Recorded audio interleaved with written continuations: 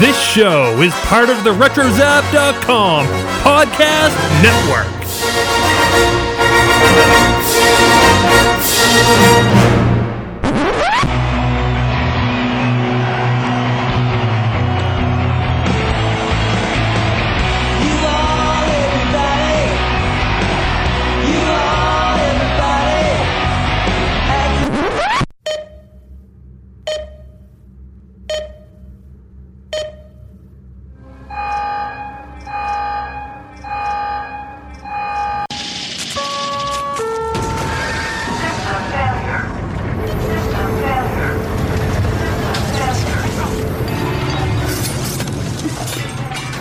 This is episode number 1 of Previously on Lost. Well, previously on Lost, we talked about our experience of Lost, but this time it's going to be about an actual episode of Lost. So welcome. We're going to introduce you to a little bit of Lost, as well as we're going to talk about the first 2 pilot episodes. So before we get into all that, though, I am Mike. I am one of your hosts, and I have an exceptional host alongside me. Bill, what's up? Hey, what's going on? I'm looking forward to it. I am too. It was amazing going back and watching this show and realizing that I've seen some of these actors to this day and see how 15 years has done to them. Yeah, I can't believe it is a long time. Wow, 15 years. Yeah. I was just thinking I have tickets on Saturday for a screening of Batman, Michael Keaton, 1989. That's right. It's 20 because years. It's the 30 years. 30 years. Wow. It's kind of crazy. Makes me feel old. Oh, man. I was born when that movie came out, but not knowledgeable of anything when that movie came out. So, well, yeah, we're looking forward to talking about some Lost, and so what we're gonna kind of do is, in this first episode, I'm gonna give you a little bit of a summary about what Lost is really about, and then we're gonna kind of go through some of the actors, directors, the composer, and that kind of thing. And this episode, some of the main characters that you're gonna see throughout the whole entire series run. But we're not going to do that every week. We just kind of want to give you some connect the dots moments. It's like, oh, I remember seeing that who's played it. So if you're joining us and you've never seen Lost, this would be a great time for you to jump in on the ground level to watch the shows with us. And we'll release these every couple of weeks. And if you have seen it before, it's not a bad thing to go back and watch a show that was groundbreaking in TV culture at the time. So join us, and Bill will jump in, and I'll jump in, and we'll talk about these different characters and directors and stuff as we get there. Well, you ready to go back to the island, Bill? I'm ready. Let's do it. So a little bit about Lost. The past, present, and future lives of the surviving Oceanic Flight 815 passengers are dramatically intertwined as a fight for survival ensues in a quest for answers after crash landing on a mysterious island. Each discovery prompts yet more secrets as they hastily formed colonies search for a way off the island, or is this their home? And boy, those questions came up. And I will say this as we get into the directors and the executive producers of the show, that these directors, they did reveal questions in the show. And I will tell you now, if you're starting this journey expecting to get all the answers, you might as well stop the journey now. They're not going to give you all the answers in the show. But I think that's what makes it great. Any great work of art, in my opinion, will leave some things there for the reader or viewer or listener, whatever, to interpret for themselves, in my opinion. I agree. So, I think they did a great job with this as well. So there was quite a few directors, just a little bit of the cast and crew.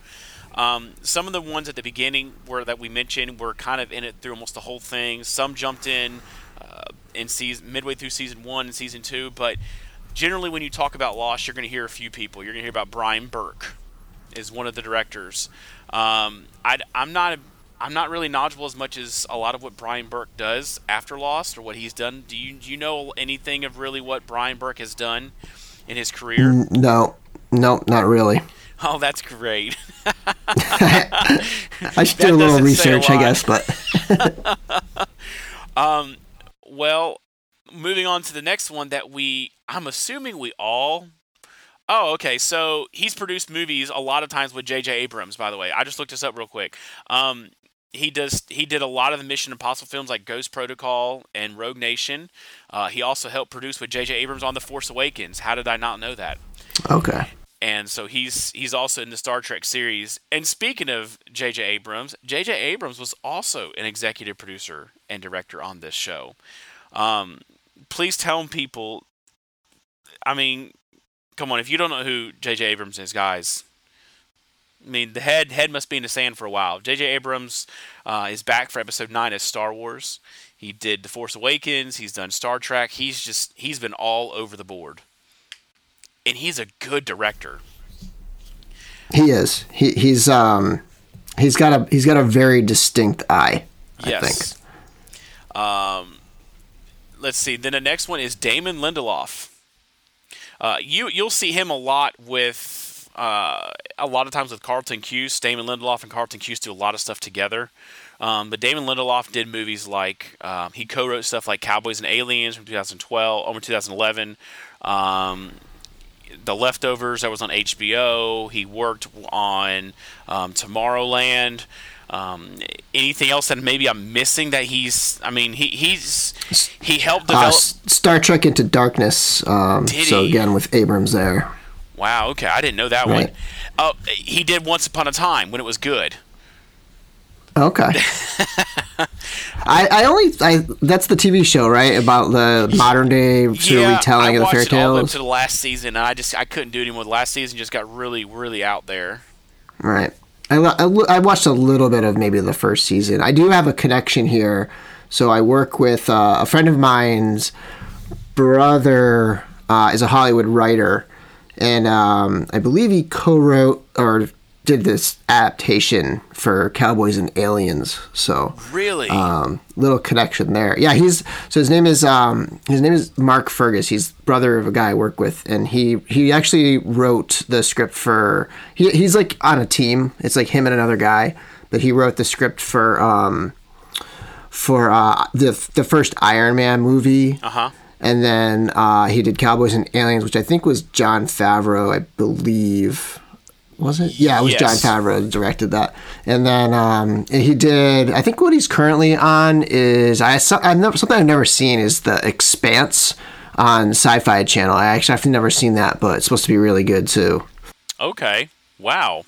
All right. I'm down with that. That was pretty cool. That is a nice connection. I like that. Another one is Jack Bender. Anybody know anything famous about him? I mean, there's obviously one famous thing I know he's known for. So I am not, like, when it comes to a lot of different directors, like, I know certain people, and then if there's, like, a particular connection, but a lot of them I'm just not super familiar with. I'm going to start doing a little more homework when we prep for these shows. my homework is right as we're doing it. It's awesome. No, right. Jack Bender worked as the director on Game of Thrones and The Sopranos. Oh, okay. So he was pretty. He also worked on Under the Dome and The Last Ship for a couple years. Did you ever see that show? No, I remember show. Under the Dome. I never saw it, but I've never heard of The Last Ship. The Last Ship was really cool. It was on TNT. It was I enjoyed it. I thought it was a great. I thought it was a great show. I'm sad they canceled it, but it was a great show. And then the next. So one connection this reminds me of here, like this HBO connection.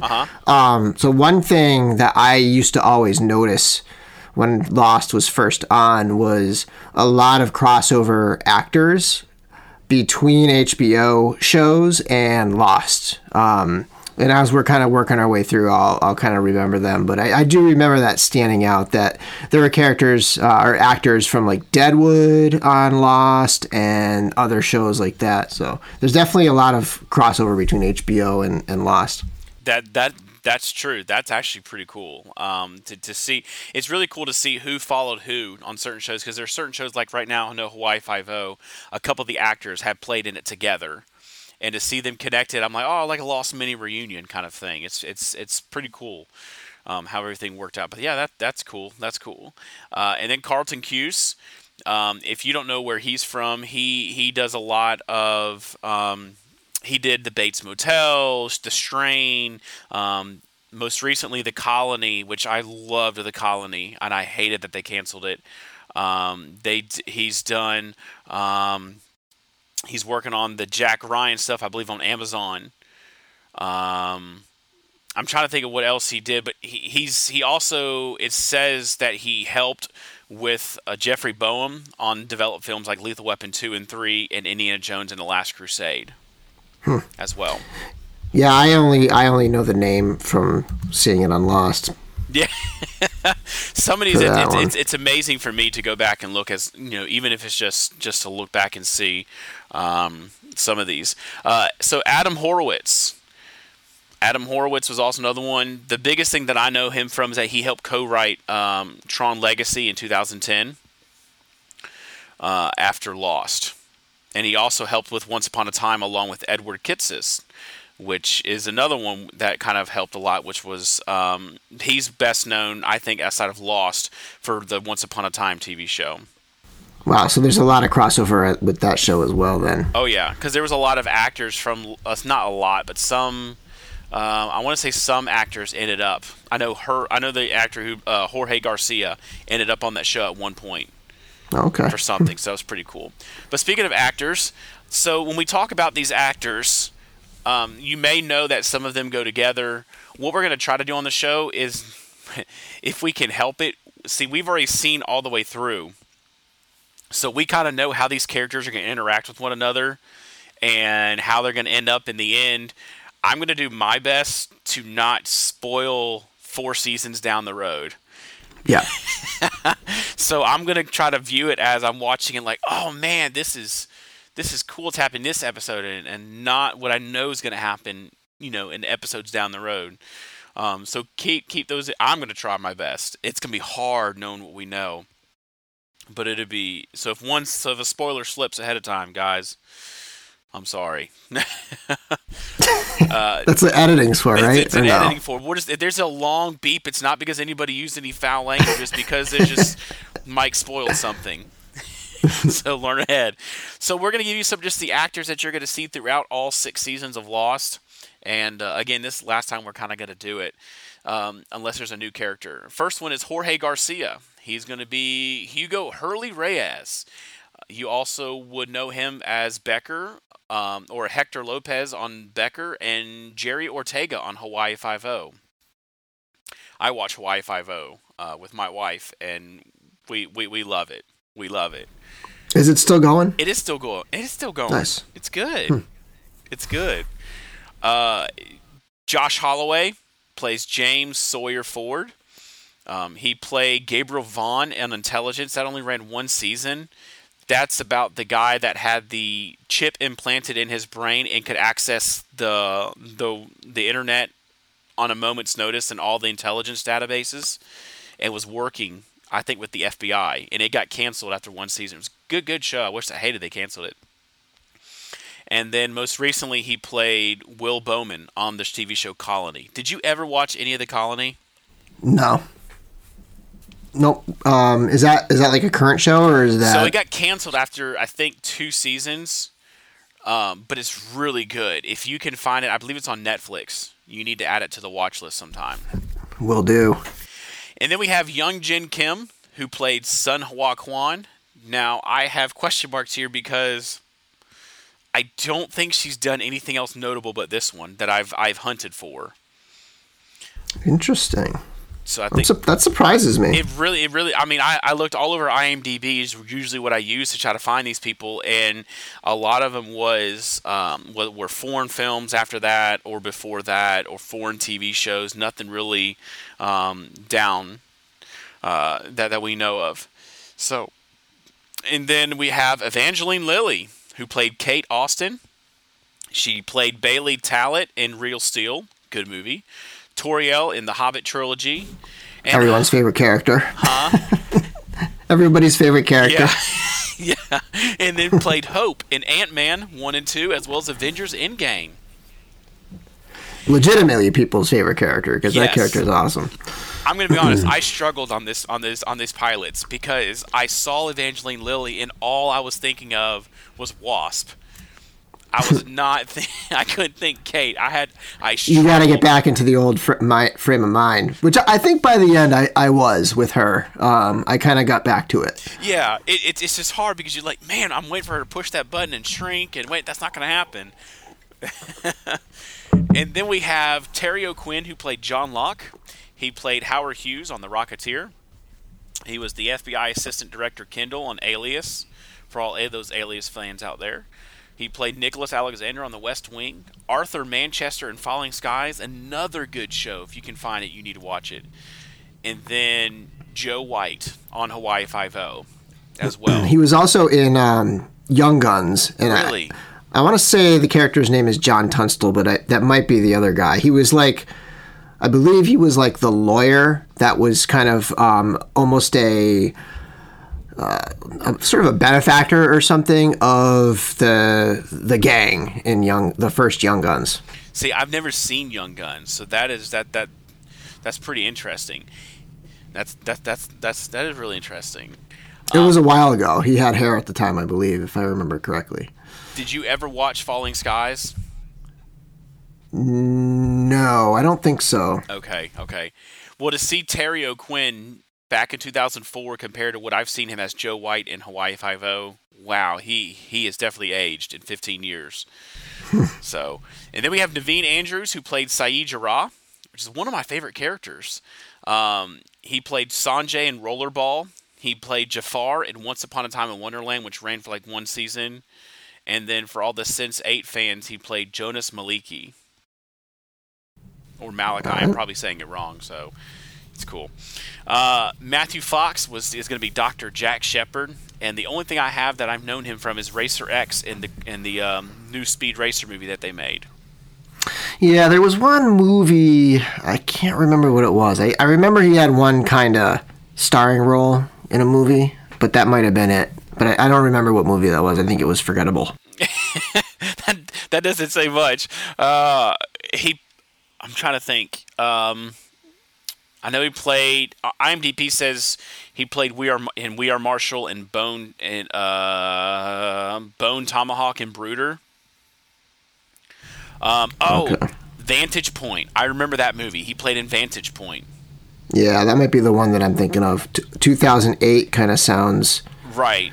Because it seemed like it was maybe around the time when Lost was on. Yep. You know? It was like 12 different viewpoints of how a murder happened, and they're trying to piece together who it was that actually did it.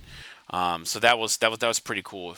But yeah, he hasn't really done. Lost was really his big thing, and after that, he hasn't really done much at all. Really. Smaller parts, smaller roles. Looks like. Yeah. So, and then we have Daniel Day Kim, who played Jin Soo Kwon. He played Gavin Park in the show Angel. Tom Baker in 24. Hiroshi Sato in Legend of Korra. He voiced that, which I enjoyed that show. He also played Chin-Ho Kelly on Hawaii Five-0. It's amazing how many of these people are connected on that show. Mm-hmm. Dr. Jackson Hahn in The Good Doctor, and most recently Major Ben Damio on Hellboy. Or Damio on Hellboy. Okay, so that's the new Hellboy that's coming out right now? That's the new Hellboy. Okay. Haven't seen that yet. And then we have Emily Day Ravine, who played Claire Littleton. She was known as Tess Harding on Roswell, and as well as Belle on Once Upon a Time. And I do think I remember her from Once Upon a Time. What little bit of that show I did see, I think I remember her on there. Okay. Now, Dominic Monaghan, everybody should know, as they kind of gander on their DVD collection, he played Merry on Lord of the Rings trilogy. He also played Bolt on X-Men Origins Wolverine. Simon Campos on Flash Forward. Do you remember that show?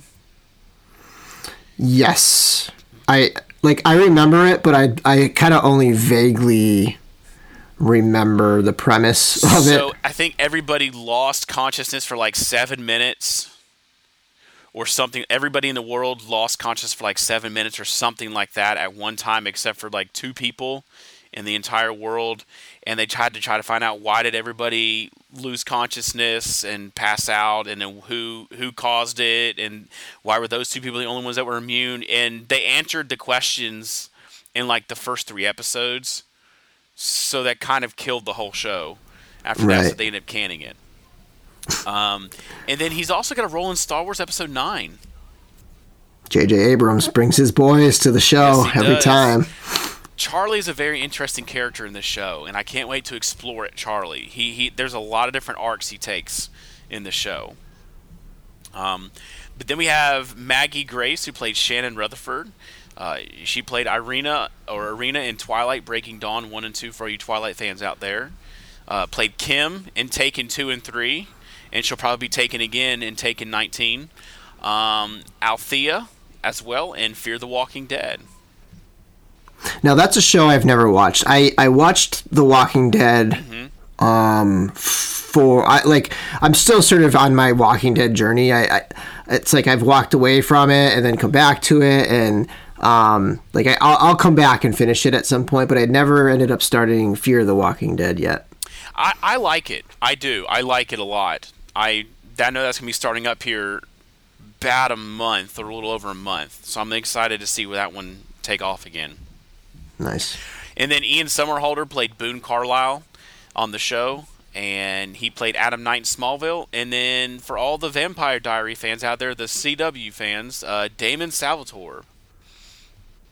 Never saw that, so. I used to watch Smallville, but I didn't catch the entire thing. I feel like maybe he was towards the tail end of it or something, because I don't remember. I think so, if I remember correctly, because I did remember watching all of Smallville. Okay. And then we had Harold Perrineau, who played Michael Dawson.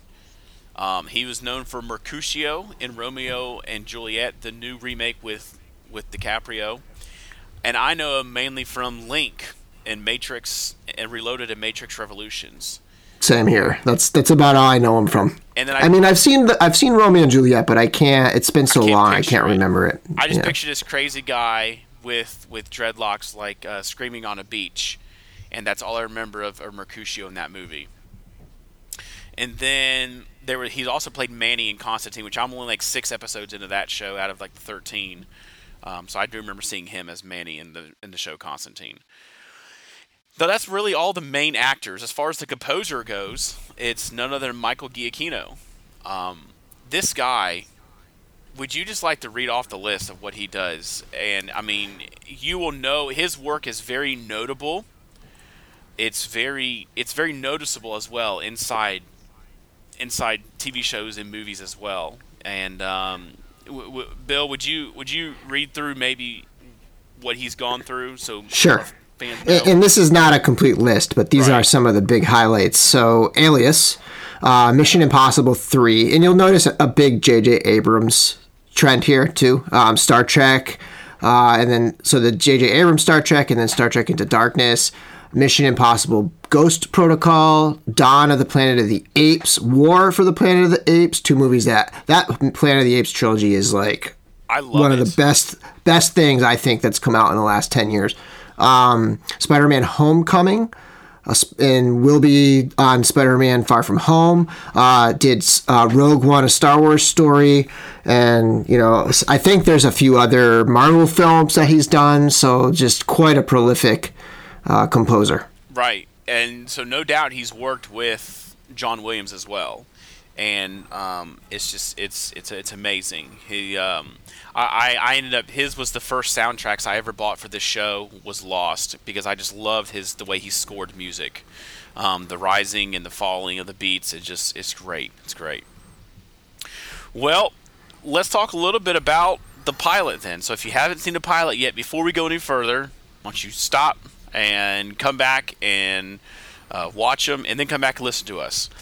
So we're going to do both episodes of the pilot, part 1 and part 2. And we'll go from there. So the pilot, part 1, the summary is this: 48 survivors of an airline flight originating from Australia bound for the U.S.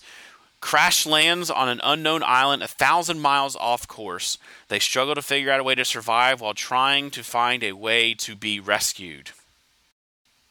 Dum dum dum. And just what I want to kind of do in these episodes is kind of give you a little bit of facts behind the scenes on these. So, Bill, if you know of anything that I missed, jump on in and let me know, or something kind of catches your eye.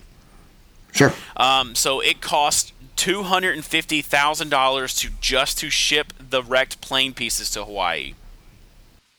The wreckage was clearly visible to aircraft landing at the nearby Honolulu airport, so airlines were advised to tell concerned passengers that they were actually seeing a TV set. $250,000 to ship the wreckage. I can't tell if that's like a decent deal or, is that a bargain or did they get ripped off? Because, I don't know. That was 200 and that was 2004. So I don't know. But the part that made me laugh was the passenger seeing a shipwreck. Crashed plane. Yeah, a crashed plane. That was just anyway. So the scene that you're going to see where Jack asked Cates to sew up his back injury was the audition scene used to select the two actors to play Jack and Kate. Makes sense, and when we get to that, I'll talk about that because I think that's the central point of that episode. I agree. And something when we read this, talk about the numbers. So the numbers that you're going to see in this, numbers play a very big role in this show. And by the end of the season, and by the end of our show, you will probably have these numbers memorized by heart. I still do. I still do as well. And so just bear with us. You'll hear these numbers, but not quite yet. So the numbers, Jack's seat on the plane was found on row 23. One of the mythical reoccurring numbers. It is visible during the flashbacks when he stands as Charlie rushes past him. This marks the first appearance of any of the numbers. What other show would you ever hear the adjective mythical used to describe a number? Oh, I have no idea. That's a rhetorical question. Right. I can't think of anything. Abram, listen, these guys they were geniuses on this show. This was, did you know, we'll get into that later on. Poor directors, they were eventually threatened and wanted to leave the show because people weren't getting their questions answered. Fan entitlement. Yes. The cast were not... Now, this is interesting. The cast were not allowed to see the set of the cockpit leaning against some of the trees. They were made to cover their eyes until the cameras rolled so the look of shock in their eyes would be genuine. I read your note before watching the episode, and it was kind of neat to watch that scene with that perspective as I rewatched it for the first time. It was, and I noticed that too. I'm like, oh, wow, okay. That is really cool. Now, something that is not cool is Jack was actually meant to die in the pilot. The pilot, quote-unquote, in the trees after Jack, Charlie, and Kate were chased was actually supposed to be Jack in the show. I don't get it. So Jack was supposed to die in the first episode, but the actor who played the pilot that were rescued was actually supposed to be the Jack through the entire show series. Oh, Grunberg was supposed to be Jack? Yes. Oh, okay. I didn't know that. That's interesting. It is. So, Matthew Fox, good job at keeping your job. Whatever you did. The production budget for the 2-hour pilot was $12 million. Far greater than the cost of most television shows. This led Disney to fire ABC Entertainment chairman Lloyd Brahman for greenlighting the show, which went on to become the ABC's biggest hit in years. Sorry, Lloyd, we're not laughing at your misfortune. Just during the original airing, the first half of the pilot was shown without commercials. I was trying to figure out, I saw these facts before I watched, and I was trying to figure out where the first commercial was. And I think I kind of figured it out, but I can't remember now. But I remember getting to that point and thinking, oh yeah, that's the first commercial. Yeah. Jorge Garcia was the first actor to be cast for the first season. Interesting. And then Vincent, the boy dog, is actually played by a female. This episode won 4 Emmy Awards for Outstanding Single Camera Picture Editing for a Drama Series, Outstanding Music Composition for a Series, Dramatic Underscore, Outstanding Special Visual Effects for a Series, and Outstanding Directing for a Drama Series. So good job on those Emmys. Yep. So let's just give us some thoughts about the episode. Bill, why don't you go first? What are some thoughts that you had watching this first episode? So just off the bat, that opening sequence, that opening shot from, like the eye opening to where he basically walks onto the beach and sees, and like the whole like wreckage is like first revealed. That whole little sequence there is amazing. And like, I'm not a film expert or anything like that, but I am an English teacher and I do sometimes have to teach visual analysis and stuff. So I have actually used that scene many times. So I know that I mentioned last time that I haven't ever rewatched the series since it was originally on, but I have rewatched that first episode quite a few times because I've used that opening scene to show basic camera shots, camera motions like panning and dolly and different angles and zoom and stuff like that. It's just like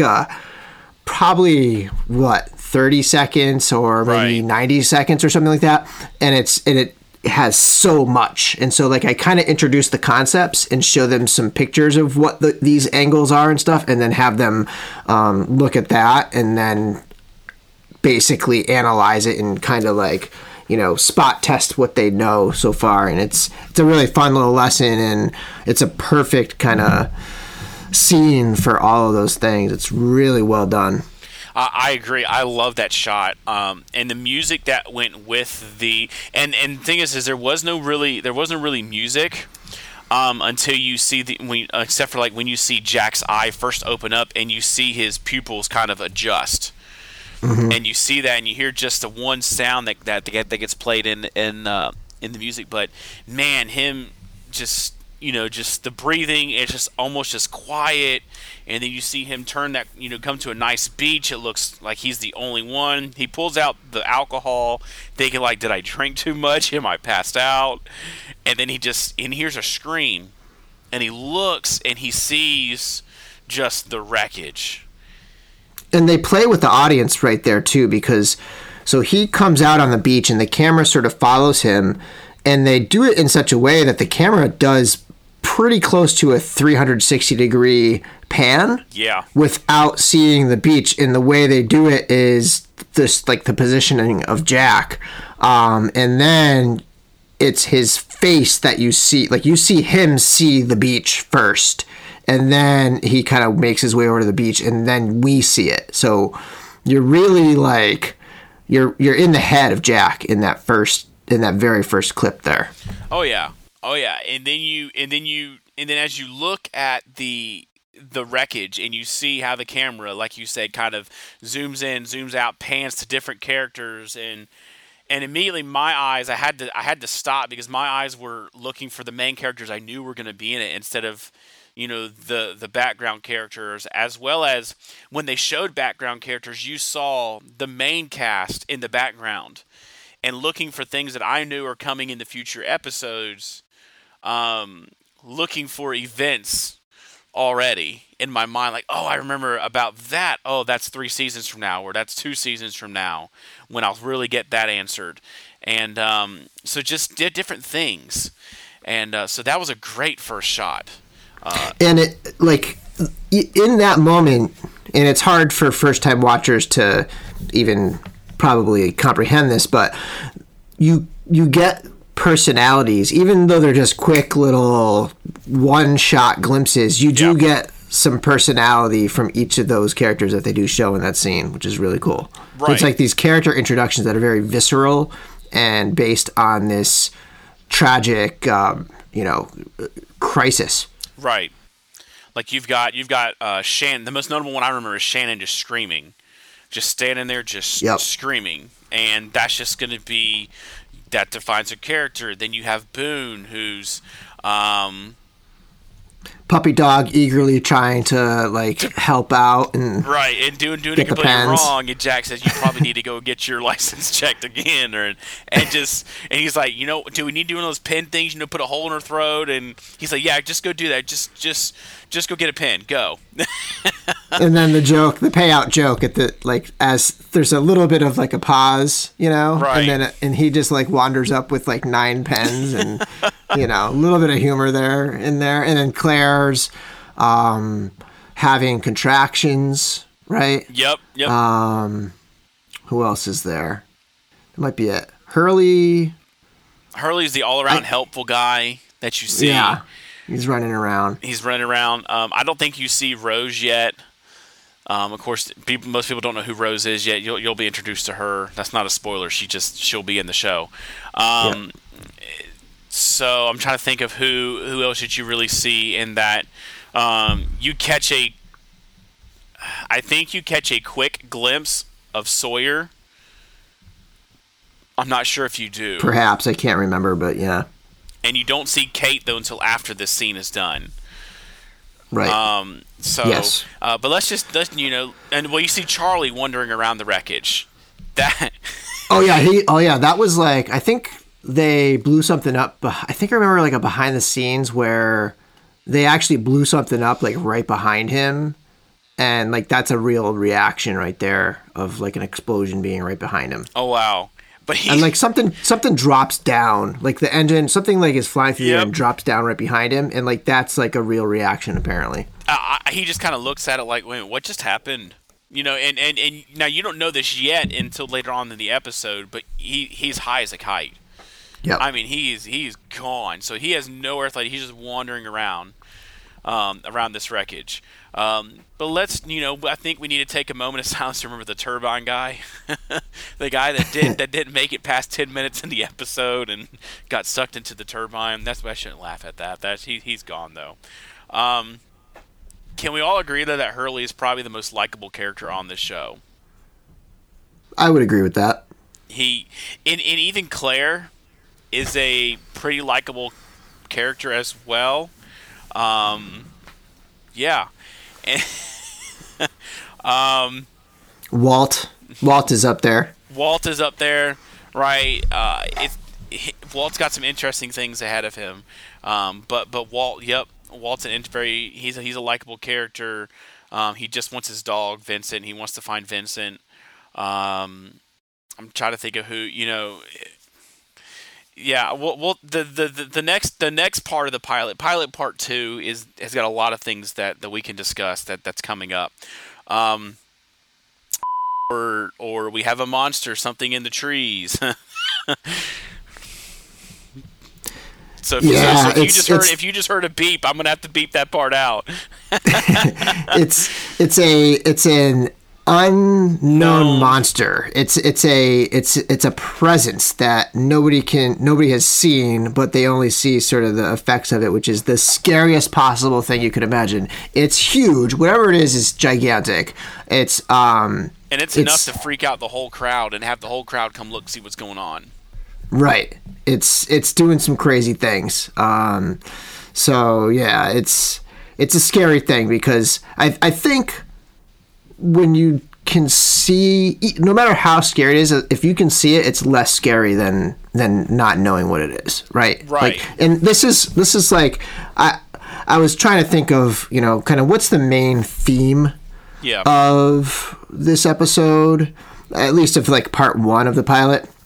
And to me, it seems to be fear and like confronting fear and the threats of the unknown and just this whole thing. And this comes back to what I was talking about earlier, the scene with the stitching up, right?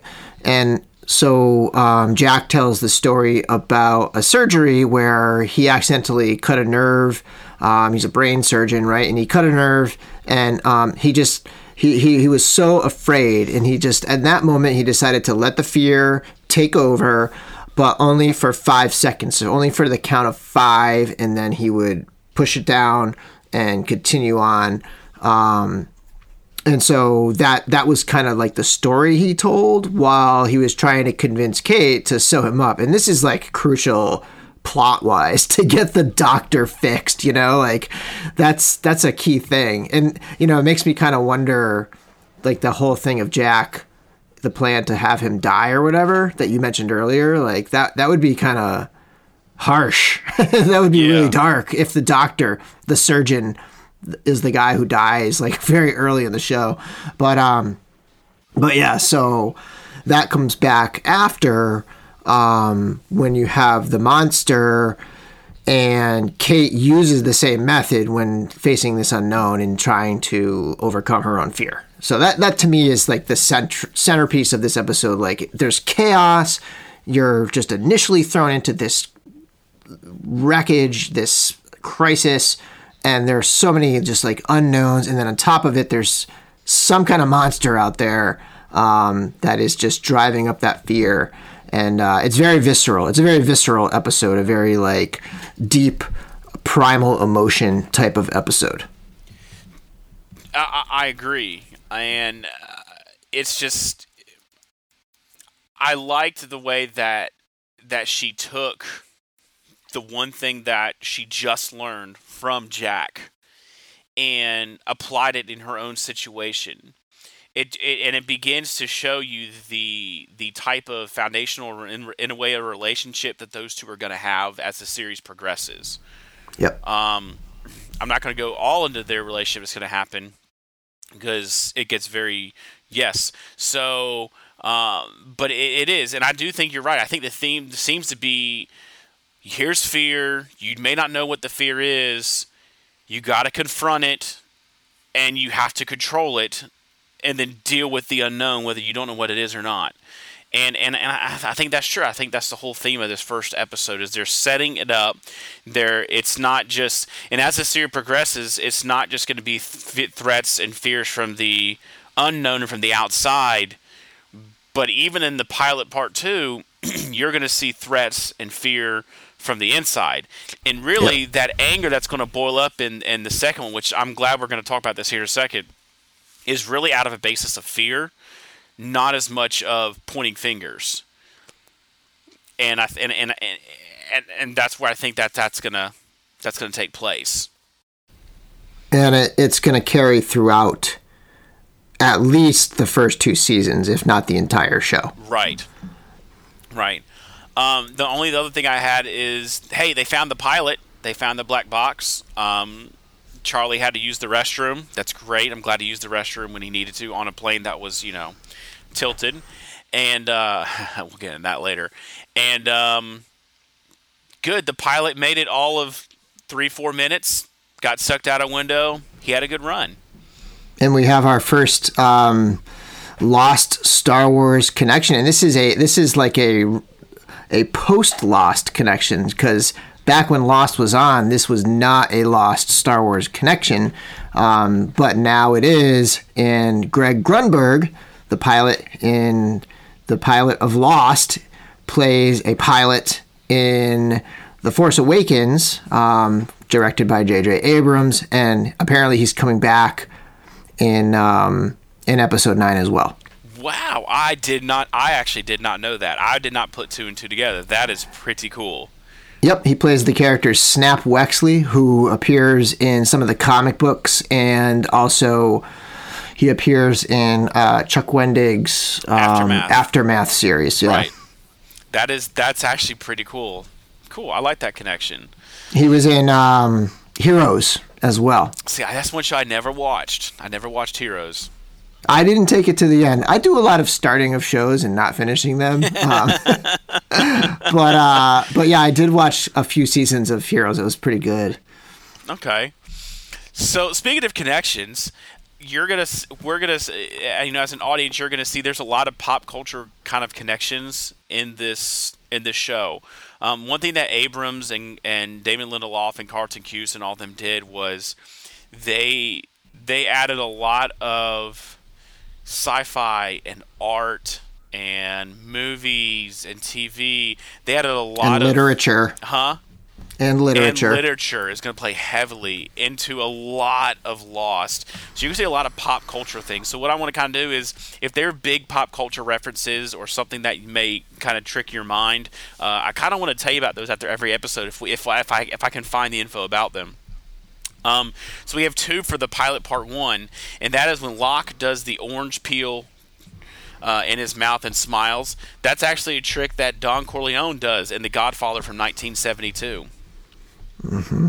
And then Sawyer. Now, I'm bad that I usually watch TV shows and movies with subtitles on, even if I need them or not, just because there's amazing stuff that you miss in a show. But Sawyer calls the island Monkey Island, which is a reference to the 1990 video game The Secret of Monkey Island. Interesting. So, well, that's it for the pilot part 1. Now, moving into pilot part 2, would you like to start us off by reading the summary for this one?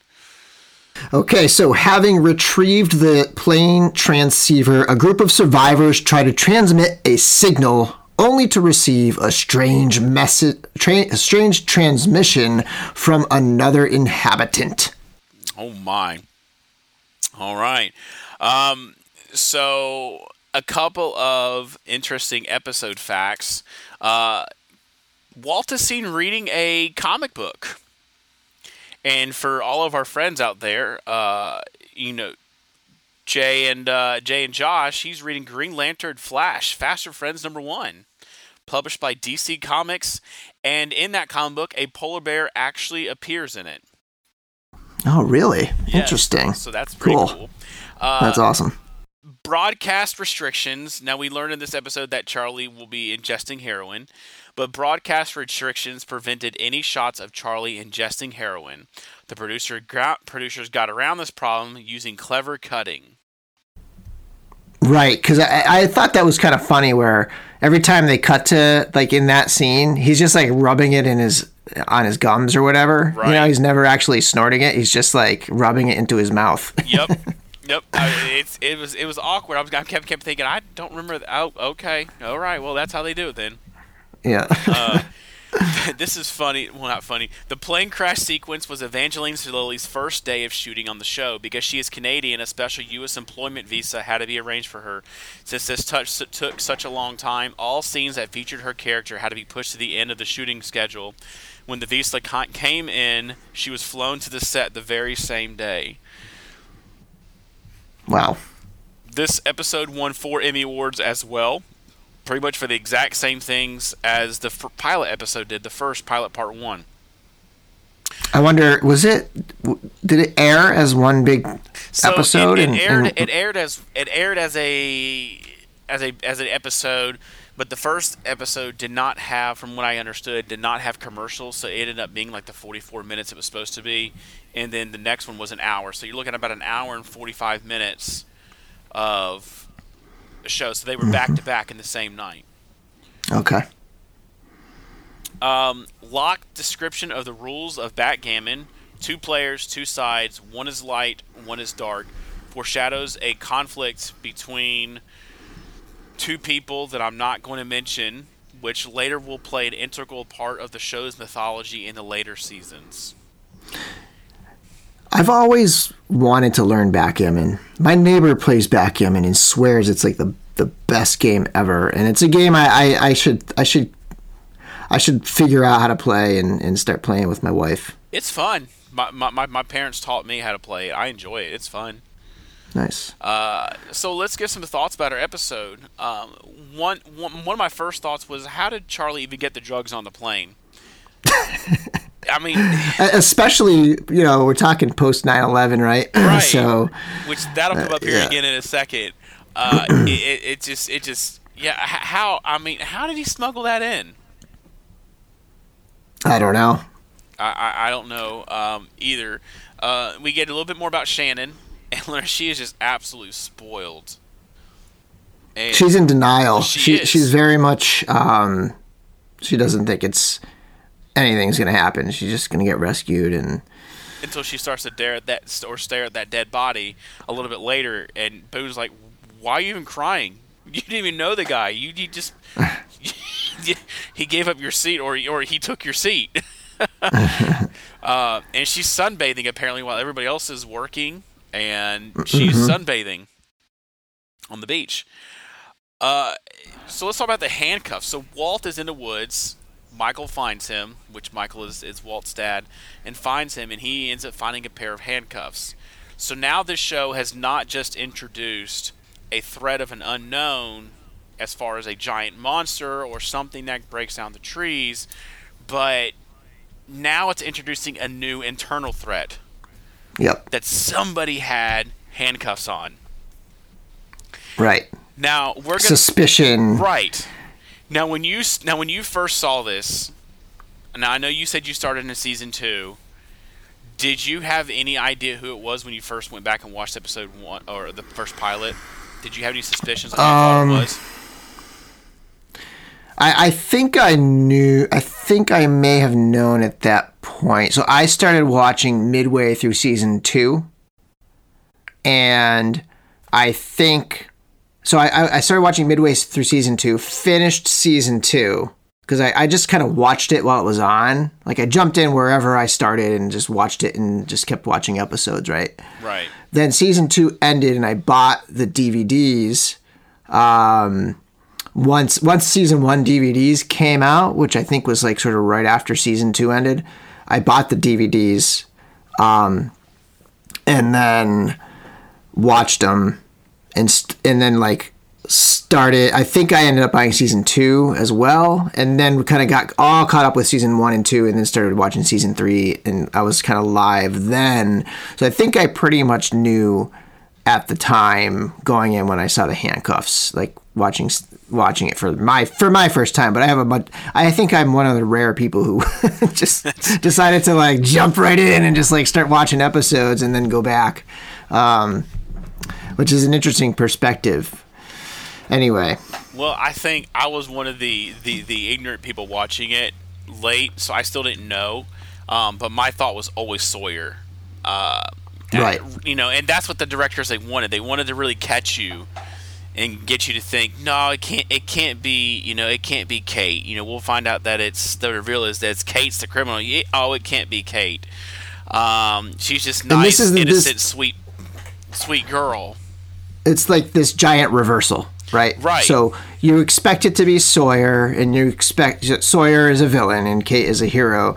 And then by the end of the episode, you almost have this flipped where Sawyer has killed the polar bear and Kate is the bearer of the handcuffs. And so, you know, this idea, like, as much as episode 1 to me was all about fear, episode 2 seems to be all about playing with the idea of heroes and villains, and those things are not necessarily mutually exclusive or even some sort of solid kind of concept. Right. And as the show progresses, you're going to see those roles kind of flip back and forth. It's like there is no, this guy is always going to be a hero throughout, unless you're talking about somebody, you know, let's be honest, like Hurley.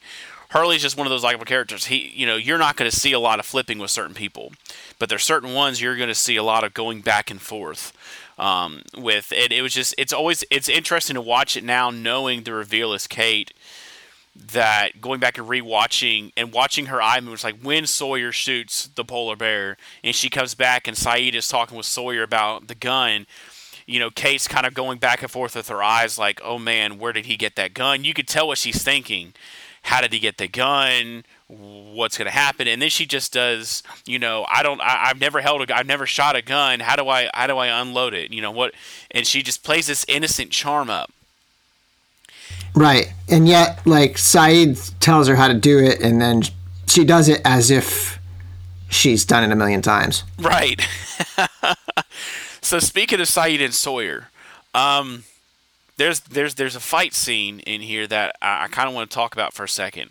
So Sayid and Sawyer are fighting, and we see them after they get back with the radio, and from the cockpit, Jack and Kate and all them get back, and everybody's just standing around there fighting. I think that fight shows a lot of stereotypes that people still have toward each other today. I think what made this very impactful for those who don't know, Saeed was a Republican Guard in the Iraqi Republican Guard, correct? Yep. Okay, so Saeed is an Iraqi Republican Guard, and Sawyer is just this down-home Mississippi country boy, kind of a guy from the United States, and he pretty much blames Saeed for the plane coming down. All because Saeed is of a different ethnicity than him. And I think what made this really impactful was that 9/11 was still fresh in people's minds, and it was only 3 years after 9/11 when this show took off. So what do you think about the message that kind of sent in that scene? Because I think it was... Do you think it was hard for people to watch knowing what had happened 3 years earlier? I mean, the whole episode, the whole pilot in general, because you're going back and forth between these, this is the first time we're starting to get flashbacks, and these flashbacks take you on the plane. Right. And you have a plane crashing. You have people experiencing like very detailed sort of Hollywood version of plane being torn apart, people being like crazy, thrown about with turbulence and all this stuff. And I do think that the writers were playing on this collective kind of fear that would be out there after an event like that, where people witnessed essentially on live TV, as close to it as you could get, planes like crashing into buildings and stuff. Yeah. So yeah. I mean, it's definitely a conscious decision on the writers to play on those fears, and then to build off of this thing where they're going to say, hey, this is not only what Sawyer thinks, but we're guessing a whole bunch of you think the same thing, you bigots, Right. And so it's sort of like trying to like push it back on the audience a little bit, I think, and make us feel like, okay, so we should maybe check our own prejudice a little bit here as we start this show. Right, and they kind of help with that transition in the next scene where, okay, so Jack asks if anybody knows anything about electronics, and Saeed says, I do, and he goes off on his own, and then you have, of all people, Hurley go over to Saeed while he's working on this thing and on this radio, and he's just talking to him, introducing himself, and just saying, that guy's a jerk, and all these other kind of things, and he's mending. So I think what the directors are doing is they're showing you can either have this kind of prejudice kind of attitude and live in this kind of stereotype, or you can be like Hurley, and yes, it may have affected you, but you could still build that bridge because it's not all that bad. Not all the people are going to be like that from that part of the world, and I think that's what the directors in fact, the doing. vast majority right are not right like that. And they're not. So I think that was a very good choice of the directors to show the complete opposite side of the coin right there with Hurley. And I think if anybody else would have done that in the show, I don't think it would have come across.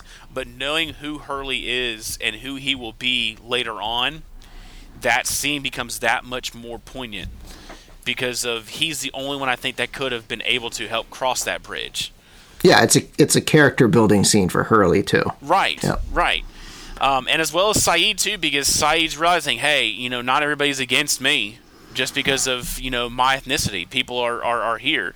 But I do laugh though on that scene where Saeed, he asked, or Hurley asked Saeed, where'd you learn how to do this? Saeed said military, and he's like, cool. Where are you? Army, Navy, Republican Guard. And Hurley's like, oh, cool. Like, what do I say after that? So Jack and Kate have an interesting relationship in these two episodes. Jack has taken her almost under his wing a little bit here. Like, I mean, going back to the whole teaching her this kind of trick to push away the fear, to overcome the fear. Yeah. And then, and they're sort of like partnering up in a way, almost like a team up kind of thing throughout this episode. Right. And the directors almost start to put the little seed of a romantic relationship in the minds of the viewers of these two.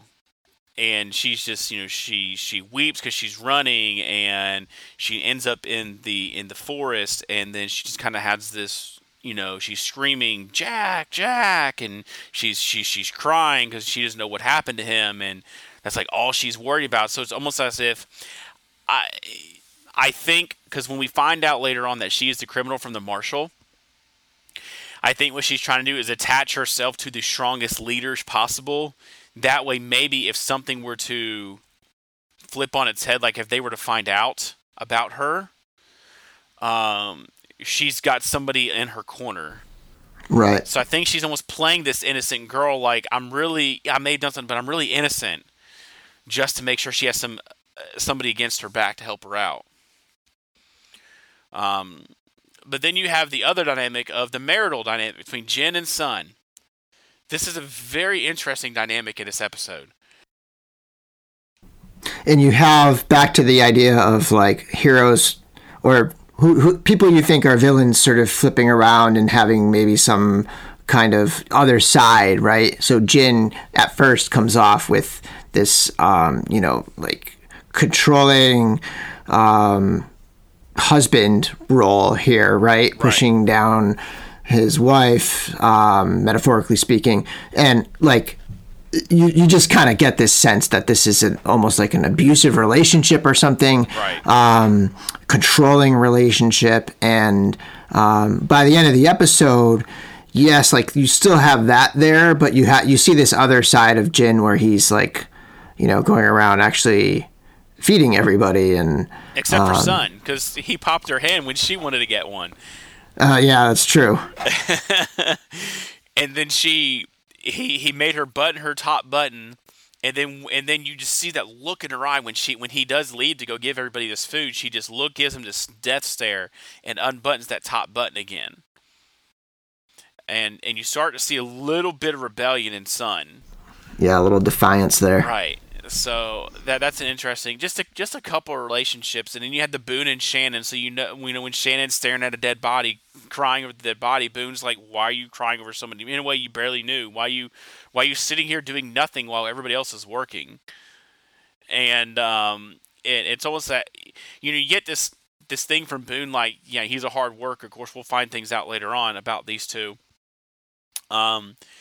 But that whole relationship, there's definitely some issues there that will get resolved in this show, ish, and and then you have the polar bear. Now, like you said, you jumped in season 2. So, did you know there was a polar bear in season 2 after? I can't remember. Good question. I don't actually remember. I just knew that there was crazy stuff going on. So the polar bear itself didn't surprise me. I think maybe the scene itself was kind of shocking in that you had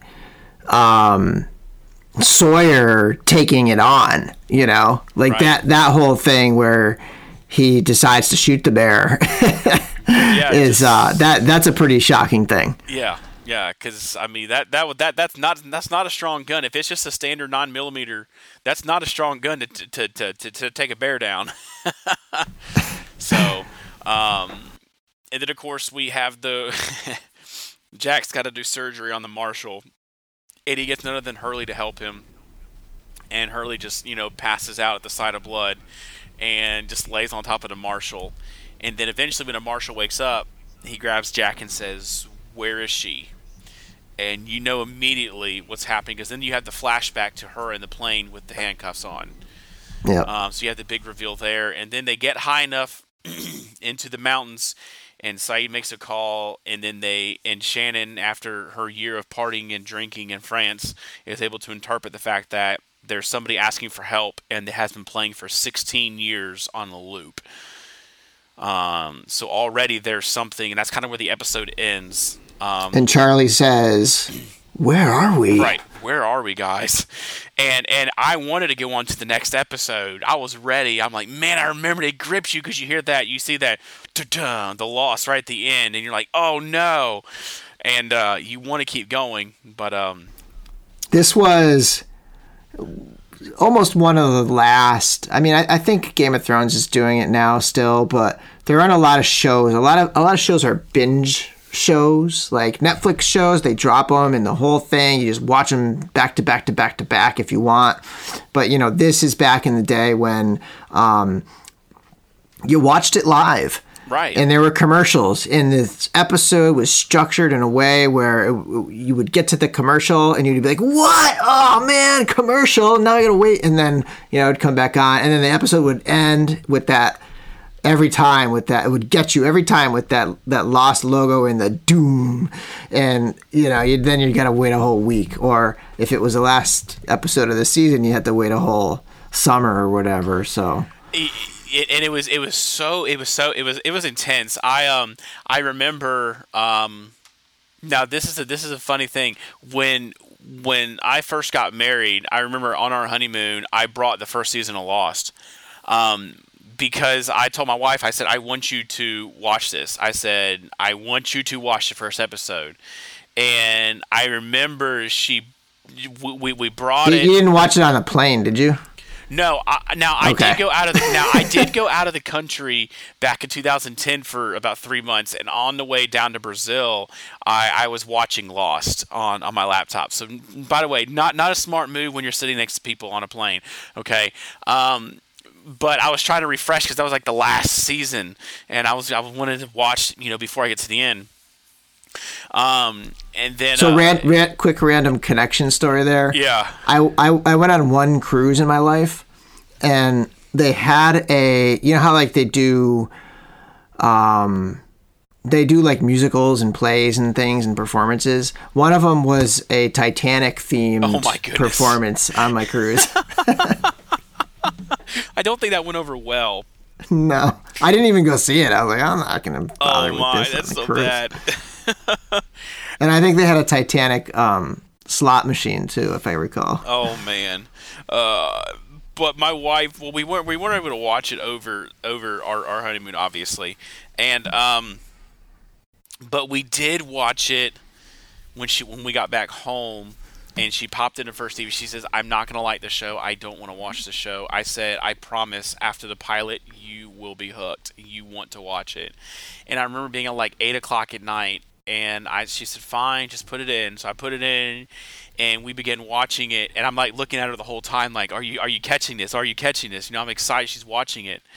And she gets to the end of the pilot part 2, and it's like 10 o'clock, 10:30 at night. And she says, go to the next one. And then we just watched like 2 more, and I'm like, she's like, go to the next one. I'm like, no, we have to go to work tomorrow. We have to go to bed. And there's literally a Portlandia episode that it's exactly, that show Portlandia with Fred Armisen. I've heard of it. I've never seen it. It's just a sketch comedy show, and there's an episode. It's not Lost. It's Battlestar Galactica, where they do that. And like they end up doing it for so long that they call out of work and they like lose their jobs, and they just keep watching it and become obsessed, and eventually try to track down Ronald D. Moore, I think the guy's name is, the producer, and try to make him like write more episodes so that they keep binge watching it. It's a hilarious skit. Look that one up. I might have to watch that one. It's like just Portlandia Battlestar. It's a really funny episode. It'll remind you of that experience for sure. It was good though. It was good. That's awesome. I'm trying to get her to go back through it again with me as I'm doing this podcast as well, but she hasn't really given in yet to it. So my wife is not a rewatcher. She doesn't like to rewatch really much at all. Although I did catch her rewatching Thor Ragnarok. Okay. But I think Hemsworth is the factor there.